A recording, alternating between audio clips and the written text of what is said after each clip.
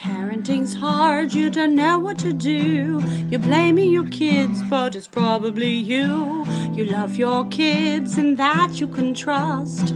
Just remember your kids don't suck.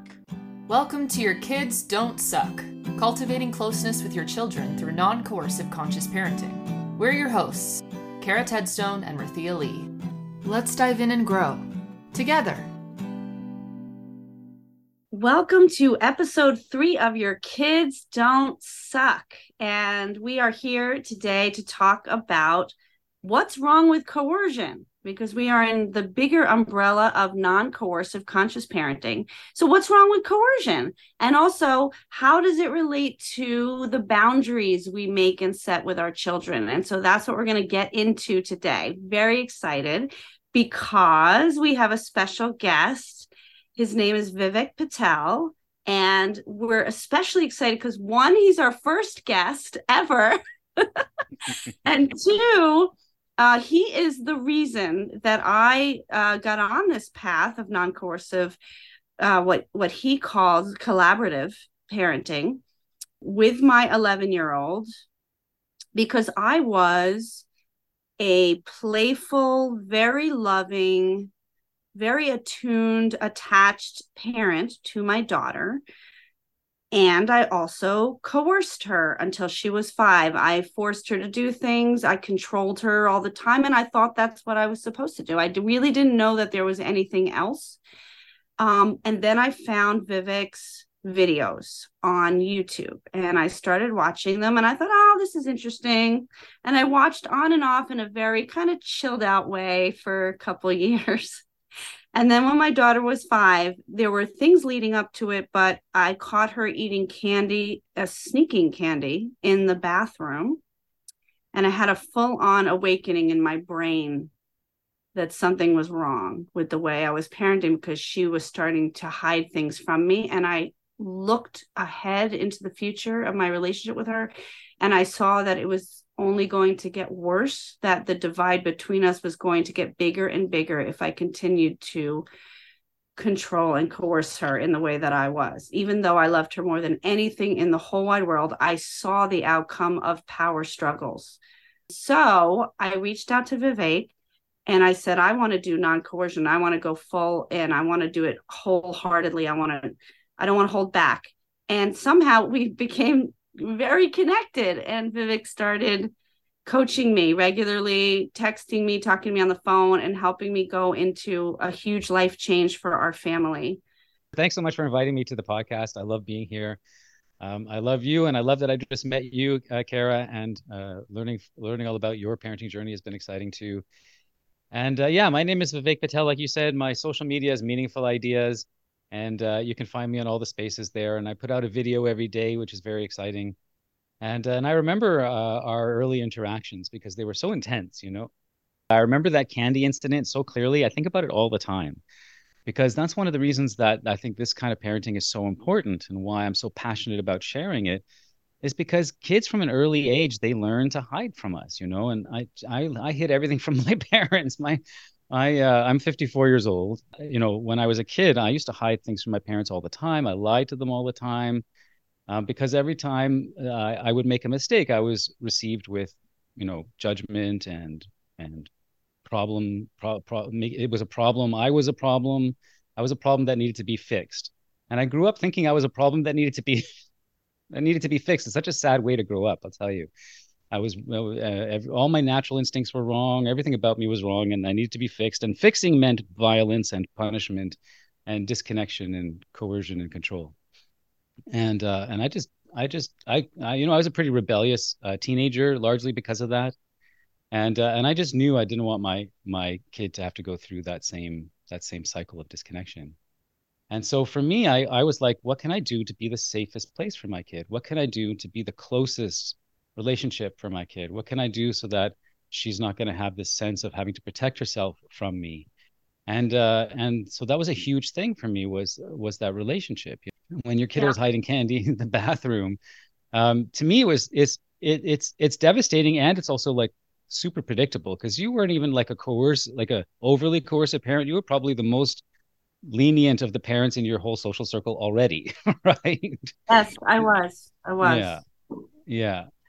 And that's why non-coercive collaborative parenting, which is what I have coined the parenting style that I teach, non-coercive collaborative parenting. That's why it's a little different from the mainstream gentle parenting. Because in mainstream gentle parenting, we still put limits on our kids and boundaries, and we hold them in place with the power because we're the adults and they have the brain development, and we have the brain development and all that stuff. But for me, like every time we use coercion with our kids, anytime we use our power to control them in any way, that's avoidable because sometimes it's not avoidable, right? But if every time that it's avoidable and we use it rather than seek out a different option, it puts a little layer of disconnection between us and our kids. They trust us less, we're connected less. They have to protect themselves from us a little bit more, and for me that was devastating. I didn't want that. And in those early years of us, early month years, it was a couple of years that we worked together, like daily. And for those couple of years, you would come to me with saying, "What about this?" And then we'd explore what's the coercion in it, what's the potential for collaboration, what's the human side of it, what are the all the different emotional sides of it, what are the relational sides of it, what are the environmental aspects. There's so much that goes into every issue that we have with our kids. And when we really think deeply about this kind of stuff, it opens up a whole new world to us. And so, one of the reasons I loved working with you is because it helped me clarify so many of my own thoughts and understandings around this. Because I was mostly doing it, and then to actually go so deep with you was a fantastic. And I've worked with hundreds of families since then, and have been have thousands of families following me and sharing their experiences with me. And it's really very exciting to watch so many people embrace truly walking alongside our kids rather than holding ourselves above them, and the magic in the relationship that creates. And not just our own relationship with our kids, but our relationship with ourselves and our kids' relationship with themselves as well.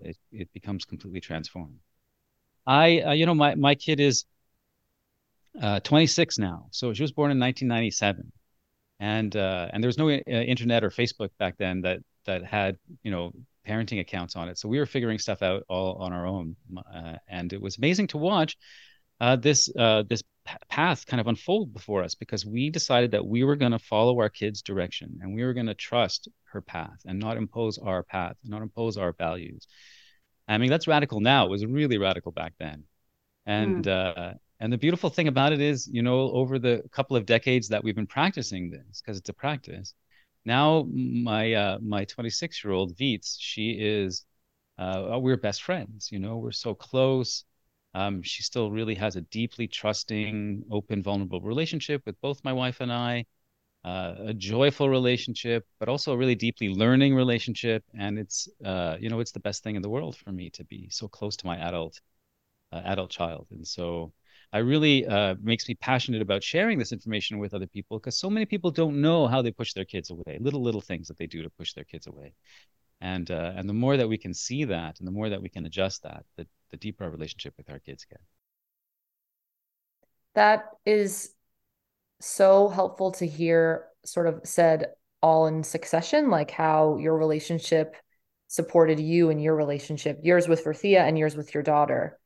And a lot of what you said answered the question of the day, which is in this episode, like, what is non-coercion? What is wrong with coercion? And what you were just saying, about this closeness that you have in your adult relationship kind of helps me conceptualize why we are talking about this in the first place. What is the wrong? Which is, I think, this goal of ours as parents to constantly teach and impose, right? When I think about non-coercion, it's more about what it isn't. And I know you talk about that a lot too, Vivek, right? About like what we do and what we don't do. And Right. I love that because that's really helpful for me. I think about that. I'm like, okay, what do we do for Right. parents? And what's wrong with non-coercion, I think, is the imposing of our Mm. own goals, of our agenda. It's the urgency that we hold as parents, the rightness, right? The overt, I think, like authoritarian structure, like the expectations of society. And I think that's what's wrong with coercion. And what non-coercion is, it's not really about, like you always say, and again, I know we're probably going to say a lot of the same things in our videos Yeah. and on our podcast over and over, but it's like, we don't just let our kids run into the street and we don't Right. not protect them, and we don't not teach, and we don't not guide, but we just don't Right. do it with force and imposition, I think. And I Yeah. think that, to me, you summed it all up without saying it, right? But it's the goal for me in my relationship with my daughter. And like you said, when my daughter was born, she's 15 months now. When she was born and even prior, I just knew that the way that I was working with kids before in roles as teacher, as support in many different capacities, it was like anytime I would impose myself on them, even using the word no or telling them how things should be, like it never felt right to me, because I Mm. always questioned that, like, what do I even know? And I always had this implicit awareness that like the kids that I was with knew more than me. They knew Right. more themselves about their own feelings and behaviors and thoughts. And I just always questioned this notion that like just because I was going to become a mom, that didn't mean that I was not like also a partner to my child. Right. Right. So I think that that all sort of speaks to me when I think of what's wrong with coercion. Really is really what you were saying. It's imposing yourself on someone else. It doesn't make a lot of sense to me just because we're parents. Yeah, absolutely. And I think, I think in any relationship, we influence each other naturally. That just happens. Like even in this conversation that we're having, every time you say something, it influences me. Every time I say something, it influences the both of you. We're always influencing each other. And so there's no way around that. When we talk about imposing, it doesn't mean we're not influencing. I think that that's important to recognize because and I want to be influenced by my close people. I want to be influenced by them, and I want to influence my close people. I think it's a beautiful part of human relationships. The thing is, are we doing it with real integrity? Are we doing it in a way that aligns with respecting the other person's consent and autonomy and humanity, as well as our own? And if there's a power difference, are we doing it in a way that respects the power difference in our relationship? And there's so many different things to keep in mind when we want to influence with integrity, because on the one hand, like you said, the running. I'm glad you mentioned running into the street because it's the most common objection. And you always say yes to your kids, so then you're just going to let them run into the street. I know that people mean well. I want to believe that people mean well when they say that or when they write that comment, because I get that every day. Hmm. And along with people telling me I'm destroying society because I'm suggesting that we trust our kids. But the running into the street thing, what happens is people think, oh, if you let kids do whatever they want, the first thing they're going to do is try and do the most dangerous thing, and so then you have to grab them and scare them into not running into the street.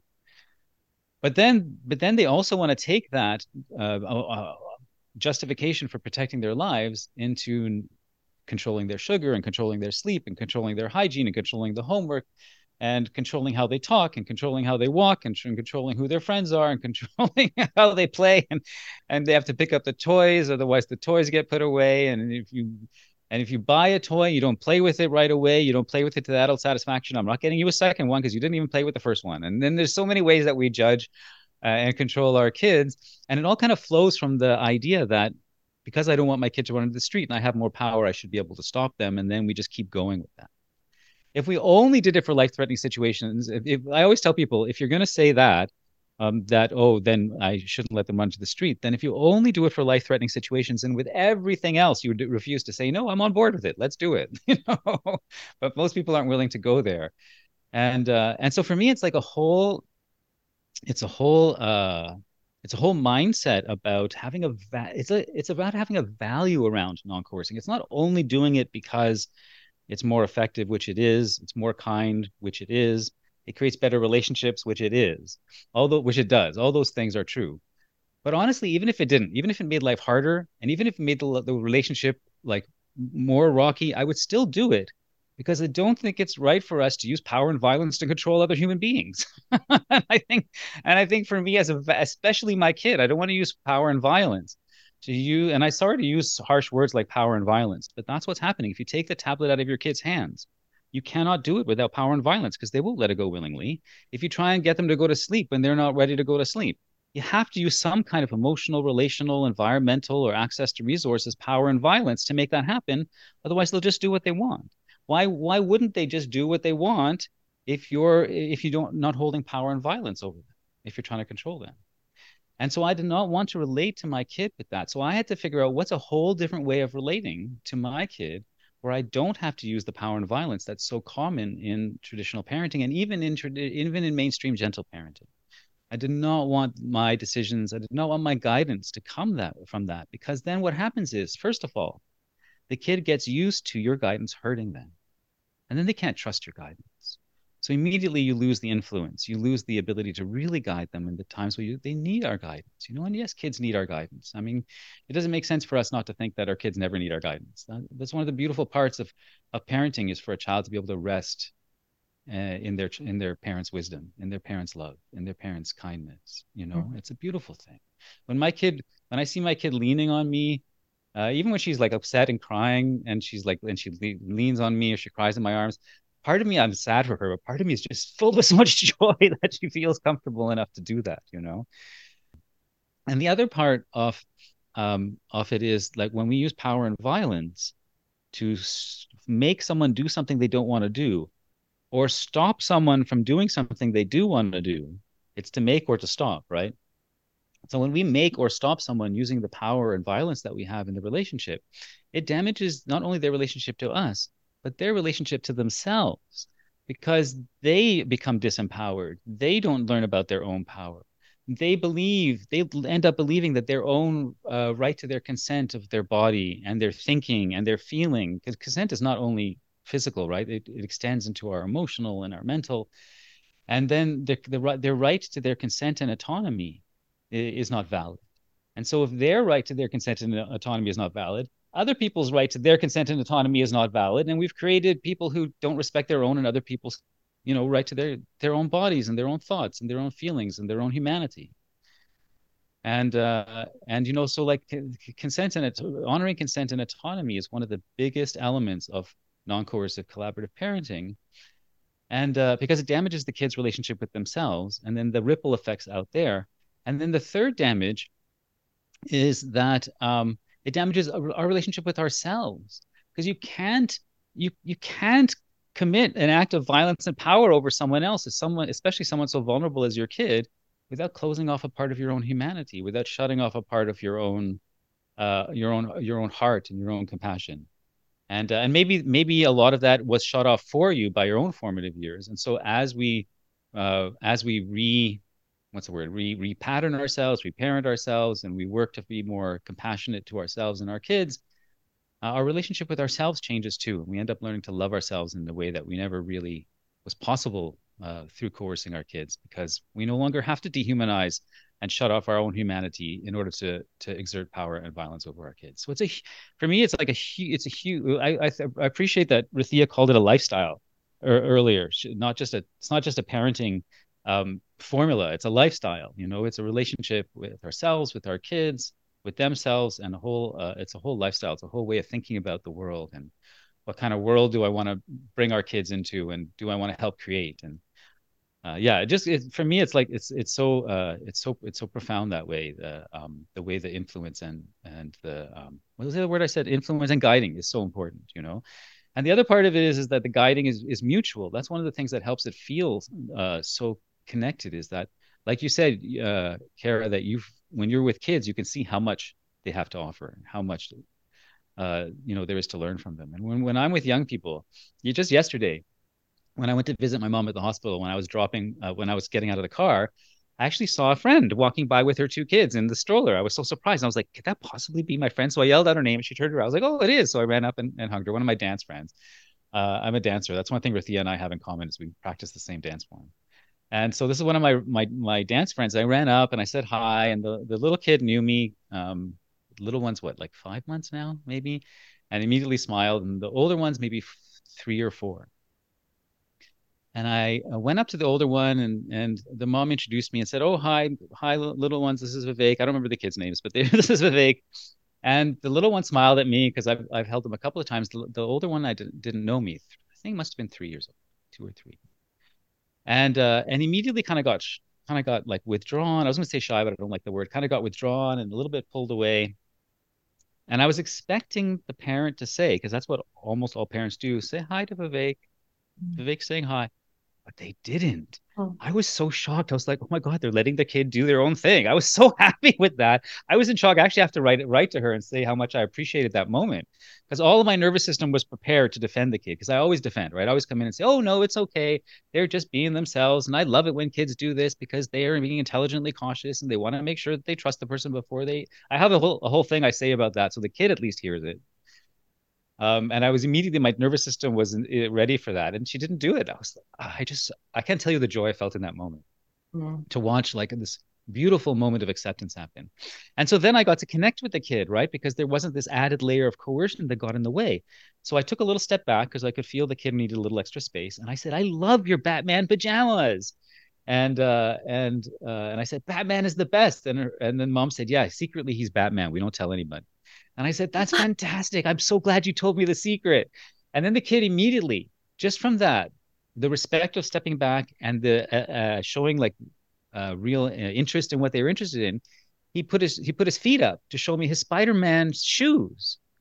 And it was like he's like, oh, you like this part of me? Let me show you more of me. Let me give you more of me.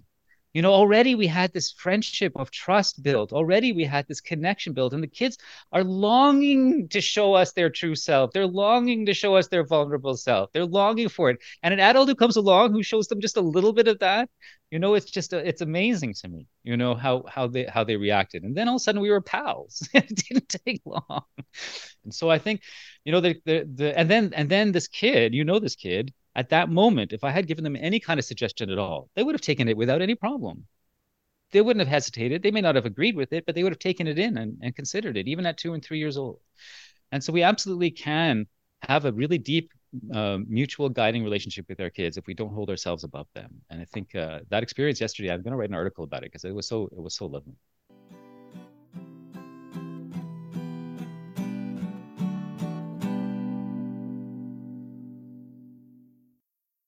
I thought, Carrie, you and I could maybe weigh in on ways that this lifestyle is affecting the closeness with our kids. Because last night, I always help my daughter fall asleep. I always lie down next to her for the first hour, and then I get up and go to my bed. But she goes, Mom, we have to have a big talk. I need to have feelings right now. I just feel so much joy when she says stuff like that. I just feel like, oh my God, this is going so well. Everything is right in the world, and we get in bed and she just goes deep, and she was crying about some feelings about her friends and her longing for closeness. And then she would go, hug me. Then I would hug her, and she cried on and off, and she probably talked straight for half an hour. And I'm just looking in her eyes, I'm rubbing her hair, and I don't give suggestions and I don't give advice, and I just absolutely bask. I could just cry right now in the moment of gratitude of this path I've decided to go on, because she trusts me. She's learning from me about emotional intelligence because of the relationship we're having, because of the relationship she sees me have with my partner and my clients. And she hears about my clients very peripherally, but she asks me every day, how is your client? And we talk about it, because that's another thing is, as she's gotten older and she's trusts me more, she asks me more and more about my life, because she doesn't feel so controlled. And there's space for me. And then when she doesn't feel like it, she'll say, I don't want to hear about you right now. She's also very I have this amazing, clear child. And recently I was having a hard time, and she said, Mom, you're really pushing me away right now. And I was again, oh my God, I'm so touched that she gets that that's what is happening right now. Like, she named it so accurately, that when I am triggered and I'm reacting, that I'm pushing her away. Like, that is such precise understanding of the dynamic. And it's also beautiful that she knows you don't want that. Right. She knows you don't want that. She's letting you know so that you can take a different action.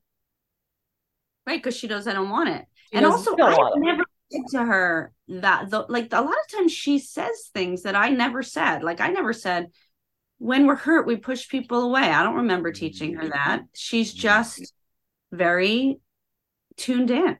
She's just very tuned in.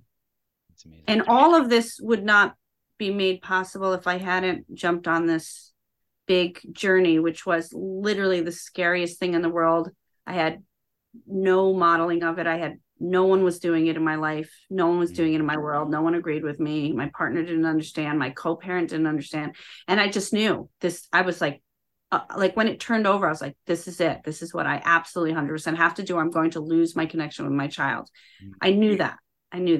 And it was hard. I can tell you more about what was so scary about it. But I want to give you a chance, Kara, to talk about your moments where you realize that why this is working for you. There's so much in there with both of what you just said, but like things are just like popping out in each direction for me. One of the things that Vivek, you were talking about was, even a young child, a very young child, an infant even, which my kid, obviously being 15 months, is the youngest one of the three of us. And it is working, and coercion is not working. And it's very palpable to me, even in this young age since the beginning, because Vivek, you talked in some of your videos and even in that story about like not imposing in the way that like a child doesn't need to engage with you just because they should, because it's polite, right? And you talked about it in another video with arms reaching out to wanting to be held, like not imposing in even that way, to me is just one of the things that I find to be so deeply important. It might sound really silly to someone, but I know that like the typical thing that people do when they meet, my daughter, for example, we're here on the East Coast visiting lots of family, people will go up to her and say like, do you want to come up? Right when they meet her. They've never met her before. And my daughter is sussing out the situation, right? She hasn't met the person before. How does she know if they're safe or not? She's only just seen their face for the first time. So typically she shakes her head and withdraws into her safe person, usually me, because she is, trying to get a sense of comfortability first. But the first response from folks is, hey, come up with me. Why don't you want to come up? Why don't you come up? Come up. I'm, want to come up and like have a cuddle or whatever. And I just find that to be something that is, you just see these types of impositions and these types of expectations from when children are born, which I find doing the opposite allows me to really connect with my daughter on her terms always. I really try to avoid doing anything to her that I feel is not in an alignment with her need. And when people try to, I say, like, I joke with people, I'm like, oh, they're all up in her business or whatever, right? And she's clearly showing signs that she's not interested. I just find that to be such an interesting, the fact that not doing that is so radical. The fact that like trying to connect with a new child that you've never met before by like commenting on their pajamas or saying like, oh, they don't need to say goodbye, if they don't want to. They don't need to say hello if they don't want to. No, they don't have to come up. That's okay. I love when they tell me what they would prefer to do. I'm really happy to just chat if that's what is better for them. But people really don't know that. I think it's maybe just like the expectation that like a young child will kind of like go to you if you ask, or they should say goodbye because they just should, or they should maybe like, people have non-negotiables all the time. Like, well, if my kid is going to do anything, non-negotiable. So much. Yeah, it's triggering. It's like, ugh. Yeah. But people will say, I have a non-negotiable. For example, my kid, they don't have to give a kiss, but they have, if they're going to say goodbye or greet a relative, they have to give a high five or a hug. Right. And it's hilarious because in 2023, consent is a huge topic. The majority of folks these days are aware of consent, and they're trying to foster this idea in their homes. Like it's a big idea. And yet, like you said, Vivek, it goes completely against that idea. Telling your child they have to do X or Y by presenting it as a choice, but really it's a non-negotiable. And it's also the intention of the parent is like, but I'm also teaching them that if they don't want to give hugs or if they don't want to give kisses, they don't have to, but they still have to do another thing. Right. All of this imposing and this force under the guise of like teaching our kids to be polite or to be responsive or to be engaged with adults. None of it makes any sense to me at all. And I just think that like this all starts in literally in infancy. Like it started when my child was born, like, so taken out of my body into other people expecting me to give her over to them. Right. not concerned whether or not that was okay with me, whether or not my daughter even wanted that. You could tell because she'd be crying more in the arms of others versus in the arms of mine. Mm. Just things like this. It is really, really important to me that I parent my daughter with her autonomy at the center, with her empowerment at the center, and that I stand up for her and her needs in situations like, why won't she just give me a hug? Or, you should say goodbye. Like it's like you said, it's a value of mine to not be coercive. The thing with what you said too, Vivek, about it's not a Yeah. formula, because it's Right. not, because like these other gentle parents who offer these programs and here's a formula and here's a, if you say this then do this, it's like you can't do that here. You really cannot like offer here's what you should do in this situation every time. Right. And Right. and it's really hard to have like real guided conversations that like offer some sort of specific takeaway, because we're talking about like this entire patriarchal capitalist authoritative system that we refute, and our Yeah. parenting is just one part of it. Yeah. Yeah, I feel you. I've been venting about that for 2 decades. So I feel you on that. And I think one thing is, I find over the years, because I've been sharing this message for a while, right? And in the early years um of doing it, I wasn't even sharing it. I was just doing it in the early years. It just watching people get so upset.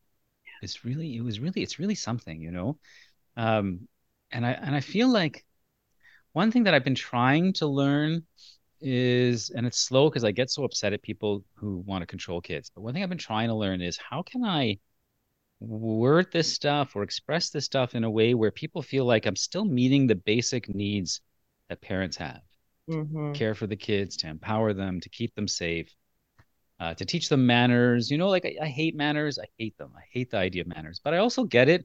The idea of manners is like caring about your impact on other people in how you interact. Yeah. That I actually think is useful to do. But you can't uh, teach someone to care. You Right. can't give people consequences to care. You can't teach them behaviors they have to do that make them care. All that stuff actually makes them care less. Mm-hmm. So the question is, if you really want to help your, so this is like what I try and do is think about how can I reframe the goals traditional parents have and show them how they can actually get met more effectively this way. If you really want your kid to say please and thank you, then let's help them understand the value to them and their relationships in what expressing gratitude is all about, without ever having any force. Let's help them feel how much joy there is in gratitude, receiving and giving. Let's help them see how relationships are uplifted that way. It's like the story on one of my blogs where I was at a dance event, and this guy had brought his 2-year-old, and I was sitting on the end of the on the side, and I was I was playing with this little pink tennis ball, a regular pink tennis ball. It was so bright. And this little girl comes up to me and says, oh, like that, just like, because the tennis ball was so pink. And I said, do you want to play? She said, sure. So we started throwing the tennis ball back and forth. She's just this big, right? She's this big. She's 2 years old. And then we played with it back and forth for a little while, and we were having this beautiful, connected, laughing moment. And then I said, would you like this tennis ball? She said, really? I said, yeah. She goes, no. I said, really? You can have it. She said, okay. And I gave it to her. And the way she lit up, the joy, she didn't say thank you, but the joy and the clear gratitude coming out of every cell of her body. And it lifted me up. And I was full of joy from her expression that I thanked her. And then we were going back and forth, sharing this energy of gratitude with each other. We weren't an adult and a child, right? We were just two human spirits enjoying the experience of giving and connecting beautifully with each other. And then it was this magical thing, and I was like, and in my head I was thinking, this is a master of gratitude, this person, and then Dad comes over after we were right in the middle of this exchange, and said, okay, honey, we're going. Give the tennis ball back to Vivek. And there's like immediately there's a deflation in our energy. And I said, no, no, no, no, I gave it to her. It's hers now. It's fine. She said, are you sure? And I said, yeah. He said, okay, well, tell Vivek thank you. Tell Vivek thank you. And the two of us, there's a 2-year-old. The two of us looked at each other, and we knew in that moment how wrong Dad was, right? And both of us deflated even more. And I said, no, no, she already said thank you. She already said thank you. It's fine. And he left. Um, but whoa, just watching this parent try and teach their kid gratitude when the kid had just made my life so much richer with their natural expression of gratitude. It was so clear for me how parents have it backwards when they want to when they're trying to teach their kids. Can I have that lead into the next question we were holding is how does non-coercion and coercion relate to boundaries with our children, since that is the core main question that parents ask constantly as soon as they even hear about the topic. What about boundaries? And also that is the essential message of gentle parenting. It's all about you set a boundary and then you be nice to your child while they have feelings about it. And that's the whole thing, which is really a lot of what I was doing before I found non-coercion, conscious collaborative parenting. That's what I was doing. I thought I was being really kind because she would cry and I'd act really nice to her while she was crying about all the things that I was taking away from her. I'd be like, oh, honey, I know it's really hard, but you It's hard can't do not to this, get what you you can't want. eat that, and you can't eat this, and you can't eat that, and you can't touch the this, and yeah. Yeah, and I thought I was doing it right. Yeah. So I'd love to get into that more. Because sometimes you write on your materials, Vivek, you write no boundaries. And I just know parents are freaking out. Mm-hmm. Well, we see it in the comments, right? You have it every time. There's always a comment from someone being like, okay, this is great in theory. And, someone said once, like, I try to do this in my home, but it's just not practical. You have to have boundaries. And people I tell about my parenting style, I'm also very isolated in what I do. I don't know anybody else that does this personally, besides you guys now. And people are like, okay, but it's just not. I mean, they have to hear no. I mean, you can't do that. Like your kid is 15 months, and I just get that all the time. So, yeah, would you speak more to that, Vivek? Because I know that that's been a comment probably on every single one of your videos for as long as you can remember. Yeah, for sure. I think I love this question because, like you said, it's probably one of the most common questions. And I think boundaries. I do think boundaries are important. First of all, let me say that I do think boundaries are important. I think holding and setting and holding boundaries is a natural part of life, especially with kids, because kids will like injure themselves and damage themselves and kill themselves without even knowing that what's going on because they don't know there's a car coming. They don't know a knife is sharp. They don't know these things. And so I think to a certain degree, it makes sense for us to work with boundaries and limits. What I don't want to do is I don't want us to use our power and our control to impose the boundaries on the kids, to impose the limits on the kids where they don't have a choice, where it's not coming from their own thinking, their own experience, their own exploration, their own experimentation, and their own wisdom. I don't want that because that does all the damages that we've already talked about, right? So for me, yesterday I was eating some food and it was really good, but then about three-quarters of the way through, I got hungry, and half the time I pushed through that. I mean, I got full, and half the time I pushed through that. But yesterday I was like, no, Vivek, just put the bowl in the fridge, man. You don't want to eat this. It's not going to make you happy. And so, like, I set a limit for myself because I'm learning about my body. I mean, I'm 54, still learning about my body and learning to honor it. And I didn't really get that knowledge skill built into me in my formative years, so it's still a little bit on the outside. But I set a limit for myself, and it was very empowering, and I felt good about it. So limits can be a wonderful thing to have in our lives. In fact, without them, we actually aren't as happy in general.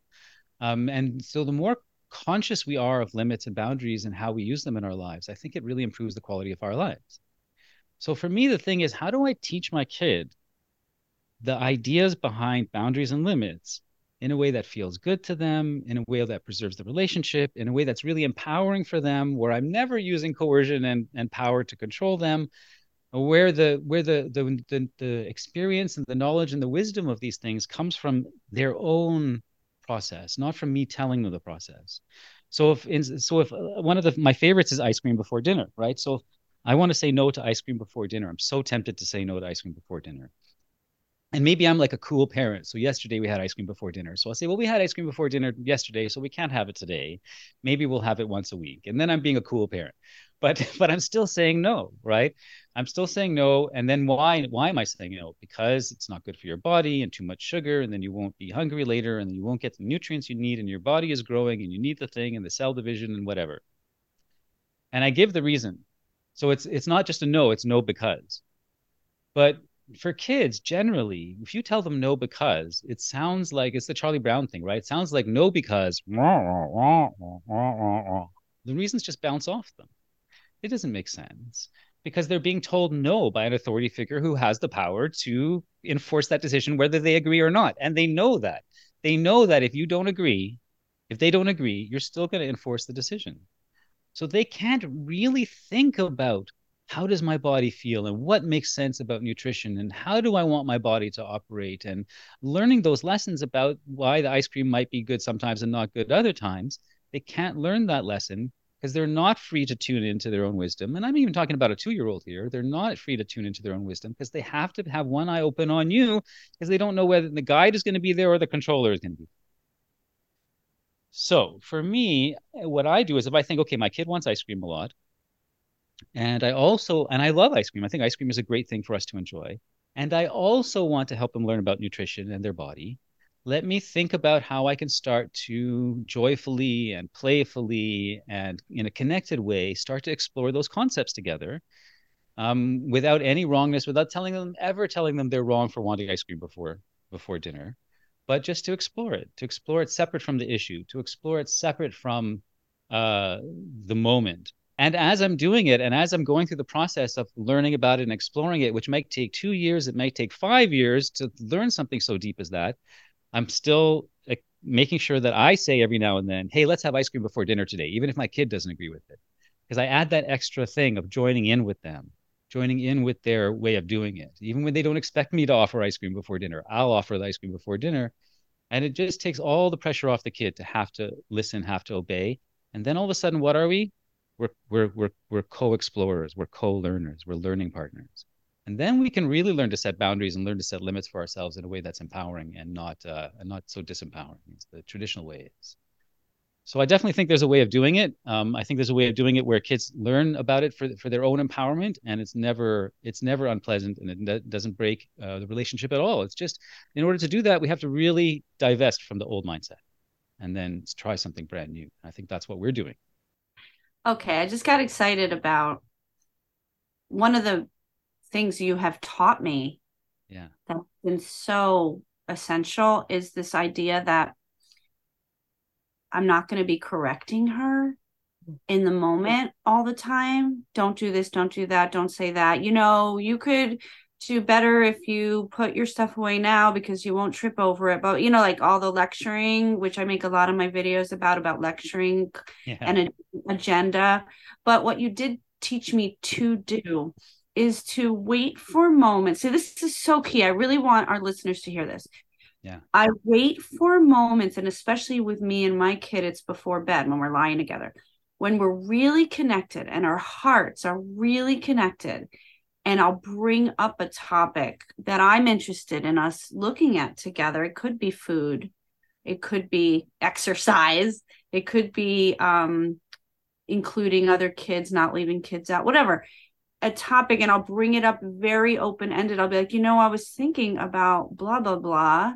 What do you think? And then we'll get into a deep discussion. And it's not about correcting her or even commenting on her choices, but just bringing in the curiosity to get into it together.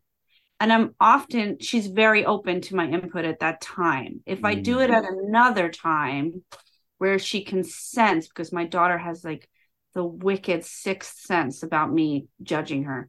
If she can sense I'm trying to control in any way, the valve closed, like, stop talking. She's just very clear when she can sense that I'm trying to control her. She just lets me know right away, like, nope, not open to that. It doesn't feel good.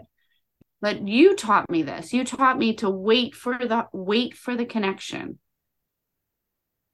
And then to have no agenda, then to be like, agenda. Well, what do you...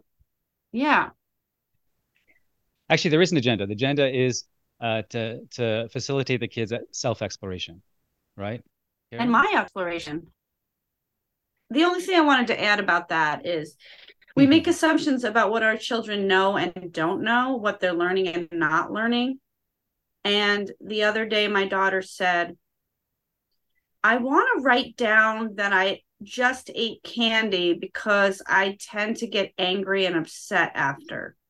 Wow. I was absolutely blown away. Mm.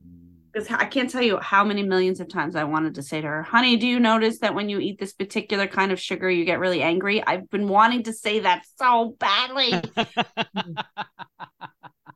so badly. Right, of course. But I haven't because, I have a judgment and I'm triggered about it.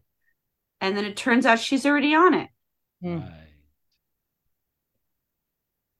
I had a few thoughts there. For me, joining is such a huge part of my mindset when I don't know what to do. I have these like things that pop into my mind. I look at them like my toolbox, my toolkit of like, well, how do I want to show up as a mom is always my overarching question. And then I'm like, well, it's non-coercive and collaborative. So those two things are helpful. But then I'm like, but what do I do? And joining, like you said, Vivek, is really crucial to join in. And when Rathia, you were just talking about when you're joining your kid in a moment that you know that you're really connected in, that's where you can get their perspective and they can do that self-exploration. And I think the questions in attachment theory that really helped me do this with my own daughter and with my clients as a therapist is wondering about the two questions that we're all unconsciously scanning for. Sue Johnson writes about it, right? It's, are you there for me and do I matter to you? Are you there for me? Do I matter? I ask this of my parents. I ask this of my partner, right? We are asking this of our friends all the time. Of course, our kids are asking this of us. And when we don't join in and instead jump to teaching because we have that agenda of urgency of, I have to make sure that they don't do this, they don't do that because we're triggered, etc. We can't actually show up with, yeah, I am there for you. And yeah, you matter, because our agenda overrides that. And that's what really one of my huge tools is, not just joining, but am I there for her? Am I showing her that I'm there for her? Am I showing her that she matters to me? And if I am ever showing up with no to either of those questions, I have to kind of go through this pretty quickly or maybe after the fact, but I'm always asking that and thinking about that concept in my head of attachment theory, right? Like if she feels securely attached to me, then the answers to those two questions, are you there for me? Do I matter? It's going to be yes. And if I'm coming in hard with no, don't do that, stop, can't, don't, won't, do my way, because I'm not joining her and I'm showing her that I'm not there for her in the way that she needs in that moment. I'm like doing my imposing again, and I'm putting my own agenda in the way of that. And it's really, really important, I think, for us as parents, if we are interested in this work, to find our own strategies and methods. And for me, that's one of mine, is holding those two questions that, again, Sue Johnson came up with them, that they're not mine. Sue Johnson being, a pioneer in attachment theory and understanding.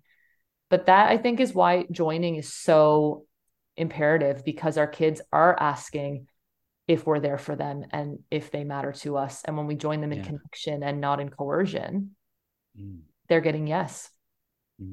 They feel that the felt sense of acceptance and mattering is foundational to long-lasting relationships. Yeah. And self-discovery. How so? Well, I think when folks feel that in their relationships, in their intimate circles, they're mattering and accepted for who they are, they can take risks without worrying about being shamed or being judged. And so I know for my own daughter, if she makes a mistake and I point that out and say, oh, no, doesn't go in there, or, make a big deal. Like, no, the ring doesn't go on that one. It's the orange one first, put the red one and then the yellow one. Like, even in that little silly, it's light, right? It's not a big deal, but I'm still shaming her for choosing the wrong ring. And when she's unconsciously, even in an infancy, right, all humans are asking, are you there for me?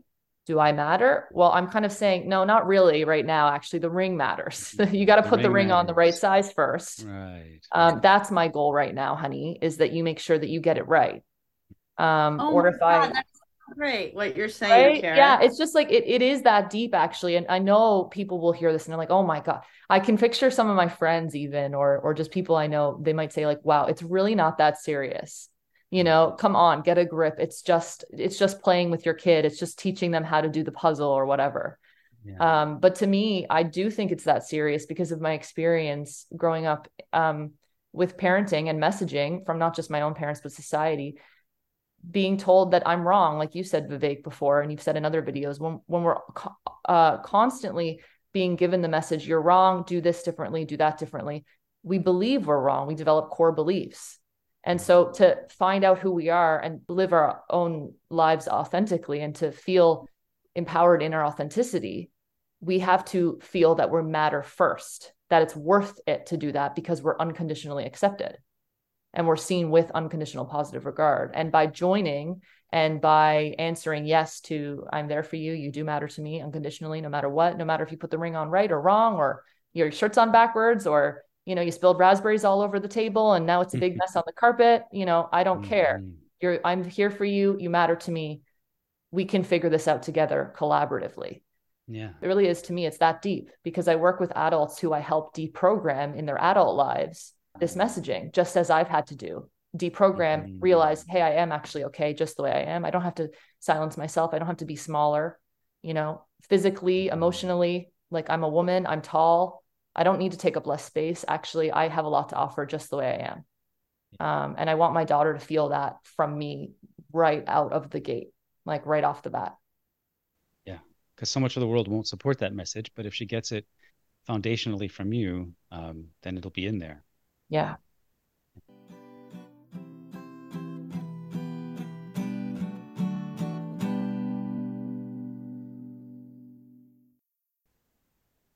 Yeah, so much of the objections I get is your kind of parenting, Vivek, doesn't prepare kids for the real world. But I actually think it's the opposite. I think that, when you talk about, people say, there's consequences in the real world.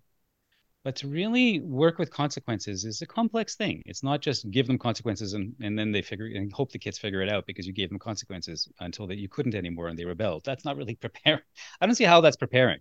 Preparing is explaining to the kids what consequences are and how they work, explaining how to analyze them, the cost benefit, the costs and the risks and the rewards of taking certain actions and making certain decisions and how you make those decisions and what values are you making your decisions from? And are you listening to your intuition and your intellect in a balanced way? And are you taking in consideration from trusted advisors and then making your decision and then checking out the system that has the consequences and whether or not it's worth it or not to go with the consequences? And can you do the thing and get away with it without the consequence? And then, or is it connected with your values and you don't want to do it regardless of consequences? And it's a complex thing. And then if you do receive a consequence for following your heart, then how do you deal with that consequence? Well, like, do you let it upset you? Do you let it teach you something for the next time? Do you say, well, I accept the consequence because I was following my heart and I'll do it again? Well, maybe all those three things in different situations. It's such a complex issue. Because we do live in a world full of consequences. I want to actually prepare my kid for it. I want them to first of all, to know unconditionally that they're okay, regardless of what consequence they receive. It doesn't damage their sense of self. That's like number one. Number two, I want them to care about the other people in the systems they're engaging with, because they have an impact on them, and I want them to, from their own values, I want them to care about that. But I don't want them to care about it so much that they diminish themselves. And even just explaining these things, you can see how complex it is, right? To prepare kids for the real world of boundaries and consequences out there, I think it makes sense. But let's do it in a way like that's really well thought through. Let's do it in a way where the kids really learn the lessons, that empowers them, not just makes them subservient to authorities. That's not going to help them in any way. And by exploring all these things in a non-coercive, joy-filled, collaborative way, I always say, let's not make learning a drag, right? But if we explore these things over a couple of decades, consistently with someone in a way that they enjoy and that feels empowering and exciting to them also to explore it, then we're really preparing them for the real world. Any job my kid goes to, she's 26, right? Any job my kid goes to always becomes the favorite employee almost right away. Not because she's afraid of consequences. She never even thinks about being afraid of consequences, but it's because she cares about the people she works with. She doesn't, if she's doing a good job, she's doing it because she cares about the actual experience of the other people. And she cares to do a good job because she cares about her own work. And if she doesn't, she doesn't. And she's really honest about that. And so, wherever she is, before anyone else, she's getting promoted and the managers are all relying on her for her input. And everyone thinks, I think my kid's great, but but it's not because she's special. It's because she's her. It's because I raised her in a way that allowed her to really be her. Her values are her own. Her thoughts are her own. Her pain is her own, and I was there to support that journey. And so, same way, I think you mentioned emotional intelligence. There's another thing that helps prepare kids for the real world is understanding how emotions work and being able to identify when someone else is triggered and being able to identify when someone is being sincere and then knowing how that affects you and impacts you and how can you relate to it. Like the traditional way of parenting doesn't teach kids anything about that stuff. So how are you preparing them for the real world, people? Please tell me. I don't see it. I don't see it. What I see you do is prepare them for like maybe for the absolute worst case scenarios every day of their life. That doesn't sound like a lot of really helpful preparation. So let's think deeply about how we do prepare emotionally, relationally, as far as the different systems, the education system, the financial system, the work environments, the legal system, everything they might engage with. Let's really empower kids around these things in a way that they feel good about and they carry off into their life as their own skills. Now that's preparing kids for the real world, and it maintains the relationship, and it's done in a way that brings everyone joy. And that seems like it just like why wouldn't you want to do that? It makes so much more sense, and it's so much more enjoyable, and it's so much more connected for everybody. And I think that's one of the things I love about this kind of parenting is it's practical, and at the same time it's so full of joyful emotional benefits. I still have this like lingering question of like, what do you say to folks, either of you, you can all weigh in, but what do you say to folks that are like, I can't do that because some things, I hear what you're saying, fine, whatever. I like the idea, but practically I can't do it because I still need to be able to tell my kids no. I still need to be able to like jump in and teach them. Like when you meet that resistance, like, do you have anything that you say to people that you find is furthering their understanding, or is it kind of just like about them needing to process it more for themselves? Well, what comes to mind when you're asking this question is there's often a lot of logistical reasons people say that they have to force their children to do things. Like this is what Vivek, you're always like masterfully trying to take apart because people are so sure that they absolutely have to make their children do these things. I mean, they are just self-righteous to the point, oh my God, it's like nothing I've ever seen before. The self-righteousness of parents and their control patterns. Oh my God. And I understand. I do understand because when you're scared around your kids, whatever in your mind, their safety, their functionality, their relationships, their self-esteem, it just gets so mixed up with our own memories of how we developed. And they're just trying so hard to make it come out different. And in using so much energy to make it come out different, they use all this force and then they replay it. They redo it again. They reenact the cycle of power over, But something I'm learning, because I'm really new to coaching people around this. This is brand new for me.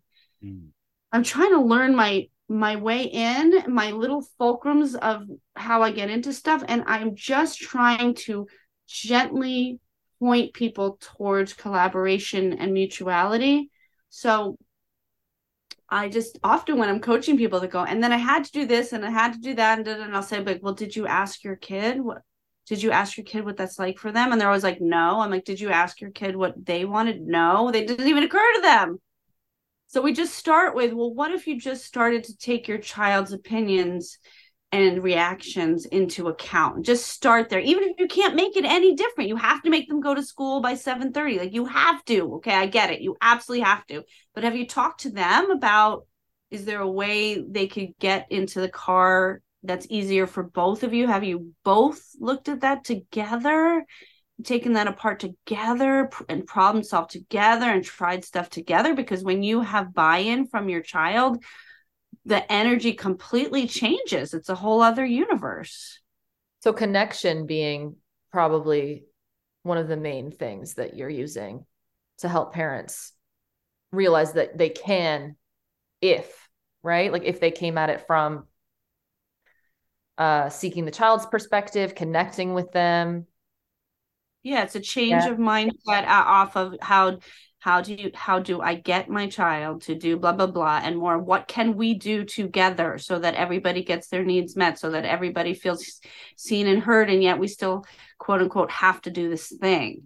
Mm. How can we do this thing in a way that feels loving to our family, to our relationship, to each other? And Yes, together, I like that what you said, right? Like, and together, how can we do this thing together? yes. With both of, and that's what I always think too, is how am I meeting her needs as well? I feel like collaboration is the do part that Vivek always says, like we're meeting both of our needs. So that's helpful, I think. I just know that like I think about my own circle and being in the circle of so many young parents who have young children and watching them kind of come in with the traditional parenting hat. I hear that a lot, like, okay, love that for you, but really it's not practical. I don't see how I could like possibly not tell my young child to not put the rock in her mouth, or to not climb up there because she's going to fall off and break her leg, or to not jump on the bed because it's too dangerous because they could fall off and bonk their head off or break their arm. Those questions for me, I don't find myself thinking that way, but I have a hard time sometimes articulating why. I think a large part of it is because when parents think that about their kids, they're thinking that about themselves.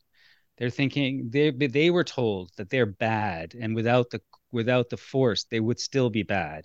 And the force is necessary to have in place so that you can be some semblance of good. And that if they let their kids be who they want to be and be who they really are, that they're going to be bad because you were told you were bad. And so everyone's freaking bad. Right? Yeah, it's a whole different mindset to think, oh, I'm a divine source of light. And if you're atheist, just a source of loving light. It doesn't have to be divine. I'm a source of love and light, and past all the layers of the programming, I'm a source of love and light, and my child is a source of love and light. And if we both find our authentic selves, our true selves, then that's what's going to come out. It's not. That's why when parents say, "Oh, if you let your kids do what they want, they won't listen to the boss," but maybe they'll care about the boss and the experience of the boss. Maybe that's the reason that they'll do a good job, not only because they're afraid of consequences. Maybe they have so much love in their heart that they want everyone around them to feel good in their presence and they care about it. Like there's so many different ways we can operate in the world. And I usually ask people, do you think that the only reason you're not going around hitting other people is because you're afraid of the consequences? I hope that's not true. I hope it's because it's the kind of person you want to be. And that's the kind of impact you want to have on others in your relationships and in the world. And let's make that the center of our parenting and teaching, exploring values. See, I changed it to parenting to teaching to exploring. Even in my own sentence, I was correcting myself to exploring values with our kids. Um, but yeah, I mean, like if you really feel the need to say no to your kid sometimes, then the question for me is, how can you form the relationship, foster, nourish the relationship, so when you do need to say the no, the kid accepts it because they trust you. Now, if you're saying no to everything and using consequences and punishments, then your kids are going to tune out your no pretty quick.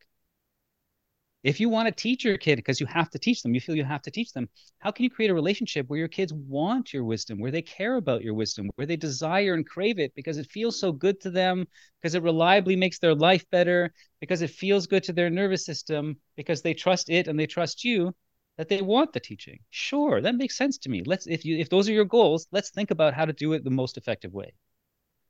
And because I don't think they're bad goals necessarily. It's just most people aren't thinking past the surface behaviorism level of exposure therapy to make kids learn. Mm-hmm. But the goals aren't bad necessarily. I want to keep my kids safe and I want to pass on my wisdom to them. Yeah, that's wonderful. Let's figure out how to do that in the most effective way and in the way that really honors us as human beings. And that's where I really place the focus and the emphasis on the parenting philosophy that I teach. Like I said, my website is meaningfulideas.com, where I have a free workshop there, a free course called Guiding Without Controlling. And I love that name, Guiding Without Controlling, because we're still guides, but we're releasing the hierarchical nature that's we're told from the past. And the guiding is really mutual. And I also have a paid course on there called Recovering from a Parenting Mistake, because we make mistakes all the time as parents. We act from the old mindset. And how can we take those moments where we act from out of alignment and really mine them for the gold that's in them, for the lessons, for the healing, for the shifts, and do it in a way that there's not a lot of shame. I won't say no shame because that's hard, but not a lot of shame. and not a lot of blame, and lots of change and lots of growth. And but also on my social media, I have, like, on my YouTube channel, Meaningful Ideas, I've got something like, I think I'm close to 170 videos on there right now. And on Facebook, I've got something like 200 articles that I've written. I put out a lot of information on this parenting philosophy because it's not simple and it's not just on the surface. It's very deep and requires us to go deep into who we are and how we think and our understanding of the mind and our understanding of relationships and our understanding of values and our understanding of choices and decision making and all that stuff. And I really want folks to get a good grasp of it. So I put out so many hundreds of hours of video and so many articles. So I would really love folks to check out my social media, check out my articles on Facebook and the videos which I put on Instagram and YouTube and Facebook and TikTok, and go deep into the mindset, because a lot of those questions, the more you dig into the mindset, the more the objections are resolved, and you can see the beautiful, almost infinite potential of the joyful connection you can have with your kids, and the beautiful not with no resistance guiding relationship you can have with them that lasts for a whole lifetime. That I'm still in it with my 26-year-old, who's my best friend, who loves to learn from me, loves to learn from me. Actually, one of her sayings is, when she was just telling my wife and I the other day, that whenever she has a problem to solve at home or something that she's struggling with, she goes, "What would mom do?" That's her saying. What would mom do? Because she so respects her mother's wisdom so much at 26. That's one of her sayings. Don't you want your kids to be thinking of you that way and not thinking, "Oh, do I have to call my parents this week?" They're going to get so upset if I don't call them this week. My kid knows when they don't call me for a week, I love it because they're honoring themselves. I get so excited about it, And so it's worth it. It's worth all of the blood, sweat, tears, and scars, believe me. And I really want to encourage everybody out there who's in the middle of this and transitioning towards using less and less coercion to trust the process, to trust their own wisdom, to trust their kids' wisdom, and to know that it's going to be worth it as they go through the process. This has been Your Kids Don't Suck. You can find me, Kara Tedstone, at www.karatedstonetherapy.com and on Instagram at Kara Tedstone Therapy. On my website, you'll find links to recommended readings and a link to my Reparenting with Mindfulness workbook, available now on Amazon. You can find me, Rathia Lee, at www.rathia.com. That's RYTHEA.com. There you'll find published books, articles, and music, and parenting videos. Also, I'm on TikTok at Rathia Lee, on Instagram at Rathia Lee. You can book parent mentoring sessions with me through my website. And also, I have an Advice from a Loving Bitch YouTube show that helps people heal self-hatred, and that's rathia.com/advice. It is important and essential to put our voices, Rathia and Kara, in a context. We are two white, cisgendered, straight, middle-class women living with financial and societal privilege. Because of this, our perspectives are limited and do not reflect the realities of all of our listeners. This podcast will feature guests with expertise around conscious parenting who differ in race, class, abilities, sexual orientation, and histories from us, to broaden the conversation and reflect the lives of as many people as possible. 25% of the proceeds of this podcast will go to creators of color who have been mentors and influences on our work and in our growth as parents. If you like our show, please subscribe and stay tuned for more conscious parenting advice and insights. And check out our link tree at linktr.ee/yourkidsdon'tsuck to donate and connect with us.